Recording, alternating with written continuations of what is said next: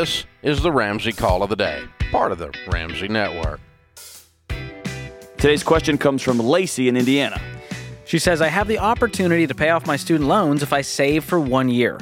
My other option is to buy a house. I know interest rates are high, but there's always the possibility of refinancing. There are also good tax benefits that come with owning property. If I pay off my student loans, though, I won't have enough money for a down payment on a house realistically for at least 2 years. So my question is, what do you think is the best long-term option in terms of financial success? Buying a house or paying off my student loans? There's a part of her question I think solves all of this. She states, if I pay off my student loans, I won't have enough money for a down payment on a house realistically for at least 2 years. Let's just take off the first part. You don't have enough money for a down payment on a house. Ta-da!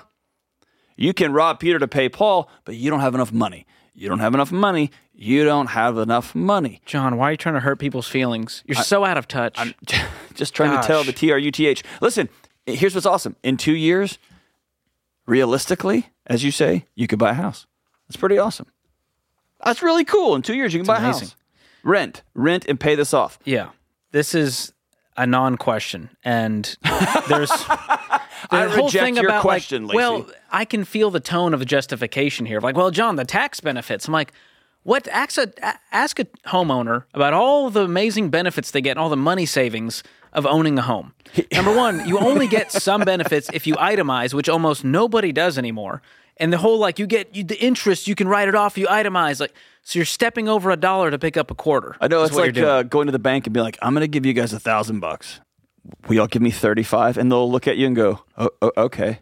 That's how it works. You give your lender $10,000 in interest to get $2,000 from the IRS. And you're like, score, got him. And it's a write-off. It's not like you get cash. They just deduct. Yeah. Anyway. Okay. Yeah, I'm going to play the slow game, Lacey, because that's how I found the best way to build wealth is. And Proverbs 13:11 says, wealth gained hastily will dwindle, but whoever gathers little by little will increase it. And moving slow is so underrated in today's world because it feels like life's going to pass me by, John. I won't be able to get that house 2 years from now. But 2 years is going to pass. And the question is, do you want to continue to be broke, paying payments while now having a mortgage, or would you rather be free and step into this thing with wisdom and patience and margin? Just solve for freedom. And the mortgage crisis, I mean, that's not a crisis, but just mortgages. You and I were talking off air. You just explain it. What are they trying to do here? So people keep sending me these videos to rile me up. And the new trend now on TikTok is the 40-year mortgage. And so let me explain what this is. It's a 40-year mortgage. So you know about the 15, you love the 30, but let me introduce you to the 40-year mortgage. It reminds me of The Office with Dwight and Michael, where he says, a 30-year mortgage at Michael's age essentially means that he's buying a coffin. Now, if I were to buy my coffin, I'd get one with thicker walls. Great quote. So here's what's actually happening, John. The 40-year mortgage is not a thing you can even go do, which I'm really glad. I'm going to beg to differ because I saw it on Instagram. So there you go. George is wrong. So this became a trend and became a big Google search. Really what this is it's for folks who are already had an FHA mortgage and they're on the brink of foreclosure. And so this is a loan modification that they can now use in order to avoid a short sale or foreclosure. This is an official kick the can. It's for people who are so broke they're on the verge of bankruptcy. And they said maybe in 10 years, your situation will improve. Yes. And so my worry is mortgage companies go, ooh, we can make more money off of this. We should offer it to normal people. Or some guy like me walks in and is like, hey, I want to only pay this much for my monthly payment. How far can we go? And they're like, yeah, sure, let's do another 10 years. So the Consumer Financial Protection Bureau, CFPB, as we call it in the biz. I saw that tattoo on your arm. Yeah, I would. I'm a big fan. So they actually, it's not a qualified mortgage for them. They have set the rules for this, and it's not a qualified mortgage because this is what led to the Great Recession in 2007 to 9. Subprime mortgages. People who couldn't afford houses went, well, if we do the 40-year, we can barely afford it. That's great.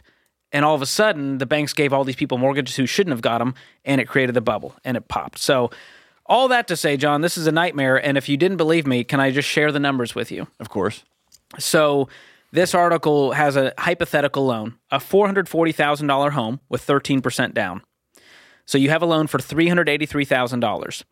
On a 15-year fixed rate, about 6% right now, you would have paid about $581,000 total cost. So that sucks. That's still a lot you paid in interest. But when you move to the 30-year mortgage, you will have paid $850,000 on that 383 twice loan. the cost. On the 40-year mortgage, John, drum roll, please, you would have paid over $1 million for that loan that you took out for $383,000. So It almost tripled. this will become a product because the bank, there's too much money to be made. Look at these numbers. America, I'd like to They made announce- almost $700,000 on a loan for $383. Well, yeah, but they're going to have to wait 40 years to collect on it.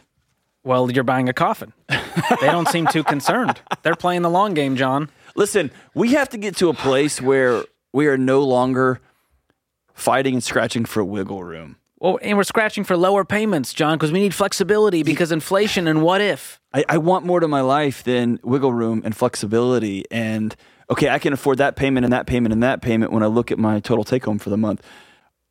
I want to unhook from the matrix completely. I want to solve for freedom here. I want to get off this whole ride. Get off the whole ride. I don't think most people just walking through the day realize this weight that's on their chest. And they think that this is as deep as I can breathe. And they think this is as good as my sleep is ever going to be. And they think that just a couple more beers and this is as good as it gets. And there's just so much more to life. And this just feels like someone who can't breathe. And it's like, I'll give you a little sip of air through a straw every day for 10 more years. And we're going to high five you and call that life. I don't want that life. Yeah. I The don't key want to that a life. great life is not lower payments, it's no payments. No payments. That's true margin. None. That's true freedom. Choose freedom every single time. Stop selling your soul for wiggle room.